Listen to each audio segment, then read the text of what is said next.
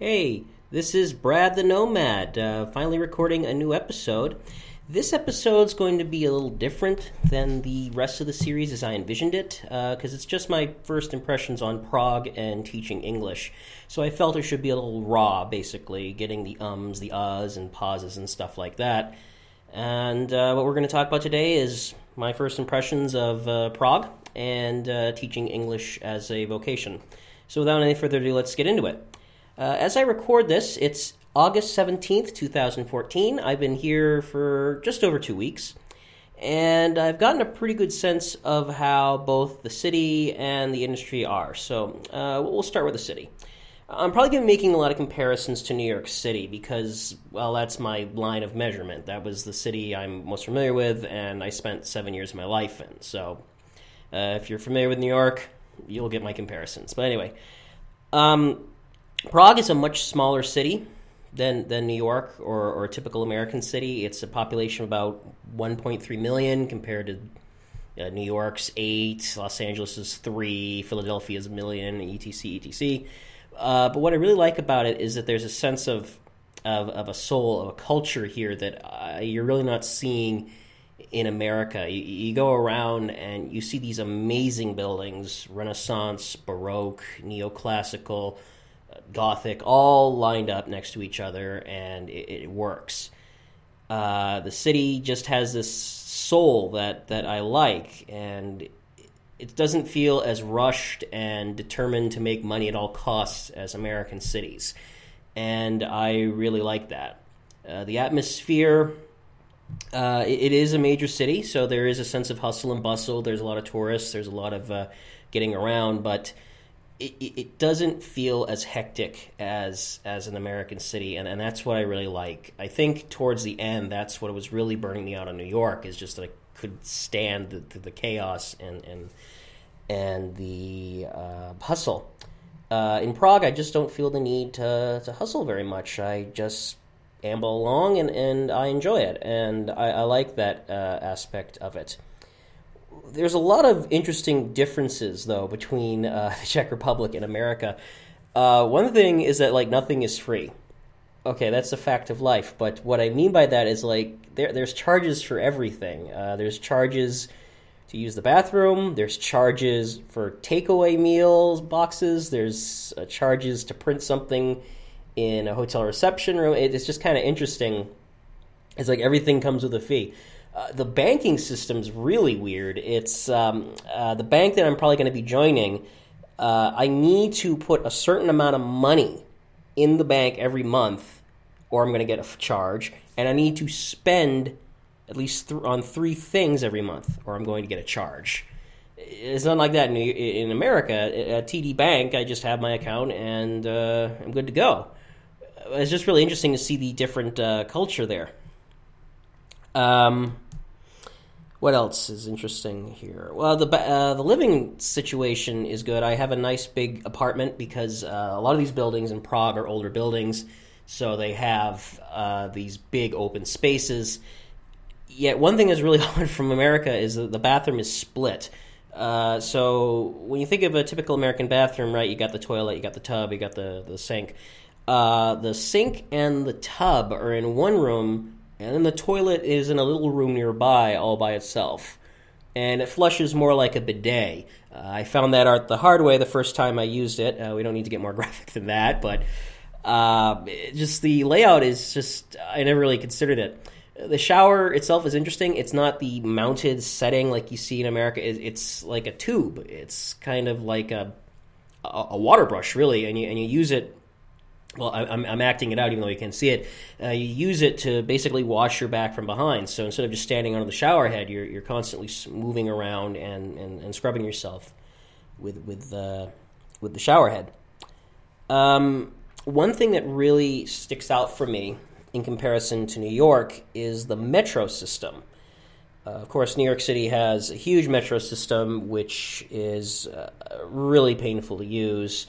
Even for locals, the constant crowding, the constant delays, the constant hikes, it's just, ugh. I have yet to have even so much as a delay in Prague. It really is night and day. There's three real forms of mass transit here in the city. There's the metro, which is basically the subway. There's trams, which are above-ground trains, kind of like old cable cars, and there's buses. And all three of them work like around the clockwork. They don't work around the clock. They actually stop around midnight, and they get back into service around 5 a.m., but they're clean, they're fast, they're efficient, and they operate on a dime, which is a huge difference from the MTA. One thing that's really different between New York and Prague are the stations. They're clean, they're gorgeous. You look down and you can see the tracks. There isn't a single speck of garbage or grime on the tracks. Whereas in even the busiest places in Manhattan, it's just gunked with decomposing garbage, and it's just horrible to be in there, especially during the summer. No, they're spotless. And one thing that's really interesting is that you do not have like a Metro card like you would in New York City or an American city. You just walk on the train. And I don't hear what I'm not saying. I'm not saying it's free, but it is in the sense that you buy the ticket, which is a little piece of paper. Same system as an American system. You have daily, weekly, monthly, unlimited, and you just walk through. There's no turnstiles, and you get on the train, and off you go. You can get to the city center from where I'm living in about 20 minutes. So everything's really close together. There is one really interesting thing that you don't really see in American transit systems, though. There are inspectors. So if you think you can just buy your ticket, walk on, and haha, you beat the system. No, there are people on the platforms, and I've heard in the trains themselves, who will stop you and ticket you if you don't have the ticket. I have been stopped once, but of course I was a good little boy and I had bought my ticket. But just claiming, I speak English won't help you, because he knew enough to demand ticket. And that's really interesting to me. There's a lot of honor system here in the Czech Republic. A lot of basically, my business is my business, your business is your business. We don't need to get into that. There isn't this sense of paranoia or fear, basically, like in America. As long as you have the money, as long as you're behaving, as long as you do your work, then there's no problems. And that's something I'm really enjoying about the culture over here. I was asked on the weekend when I said, I'm going to do this podcast, could you tell us about food and beer? Well, considering I'm trying not to spend money and most of my life I've been a teetotaler, I'm really not the authority to go to on these topics. But I have tried both. The food is, I hear, pretty good. I've also heard that Prague doesn't have one of the great reputations of cuisine that, say, London or Paris or Berlin has, but it's starting to pick up since the end of communism. I've had a few Czech delicacies. I think the one I enjoyed most so far is goulash, which is a thick soup-like substance with big chunks of beef in it and nice big potato dumplings and some onion garnishing. Very, very good. It's delicious, and it worked well with the beer. That was the other thing. People wanted to hear what the beer is like. Well, I don't drink much beer, but I have been drinking definitely more over here now that I'm over here. I've probably had more beer in the past 2 weeks than I've had in the past 29 years total.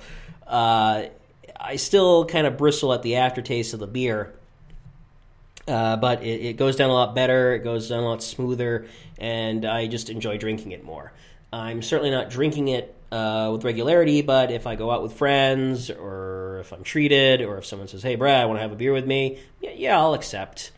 The beer that I prefer over here so far is Pilsner. It's made in the city of Pilsen, which is a day trip basically from Prague.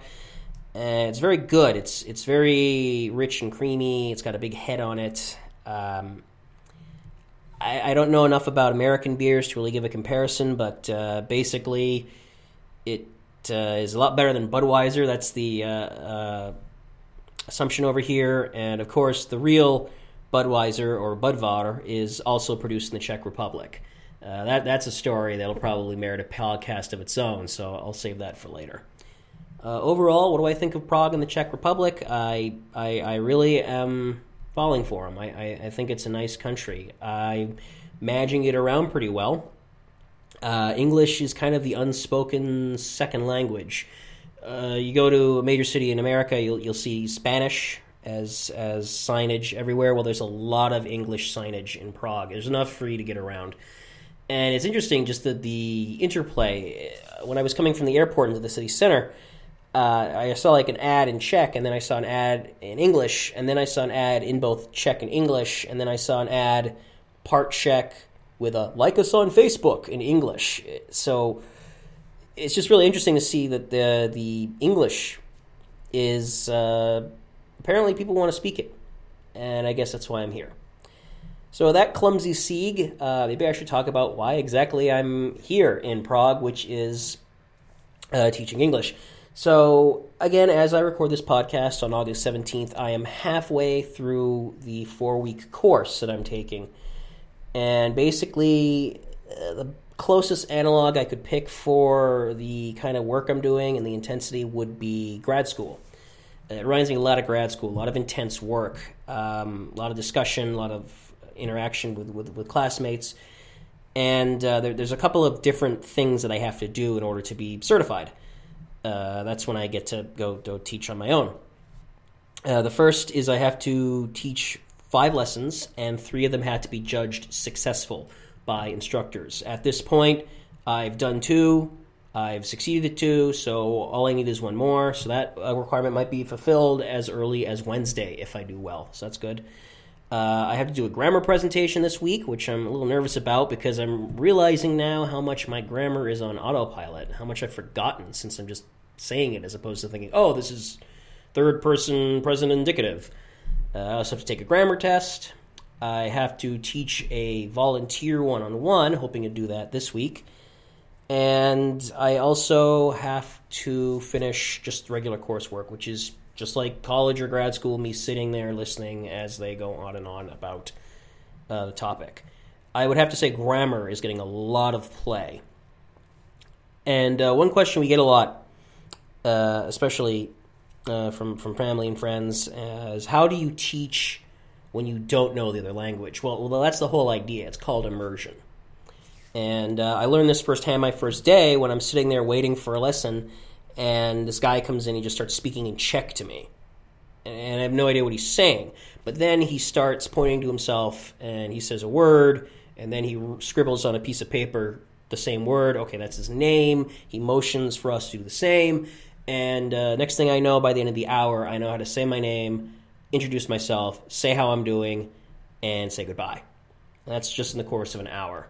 And I've been using that around Prague. So that's how the immersion style works. It basically, you are immersed in the language, you have only the language to work with, and bit by bit by bit by bit, you grow into being able to speak the language.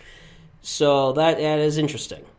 And it's not as hard or as nerve-wracking as I was afraid it was going to be. Oh, don't get me wrong, I've had troubles, but it's going a lot smoother than I thought it would. And what's it like to teach? It's fulfilling. It kind of reminds me of my better days in New York as a tour guide, that feeling of looking in their faces and seeing the aha moment or seeing them get it. It feels really fulfilling. I mean, you think about it, I'm getting the power to possibly change lives. And I don't say that very flippantly. I say that in the sense of, look, I might be teaching these people a language so they can get a better job. I might be teaching them how they can go abroad, how they could speak to a family member they never had the chance to speak to that grew up in America.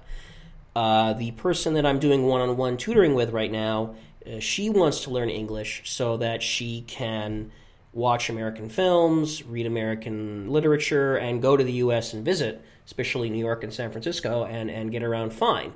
And it's just something really admirable about that, people who want to acquire a new language, and it's kind of fulfilling to see them get that and to see them grow, not just as students, but as people. And being able to do that and say that that's what I've done in my life, that's kind of cool.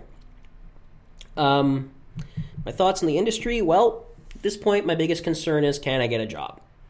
I've decided to put the stakes down in Prague officially, and I'm told by numerous people, of course, that yes, there's plenty of jobs to go around. One of my classmates has already put out several feelers. All have been responded to with an interview request.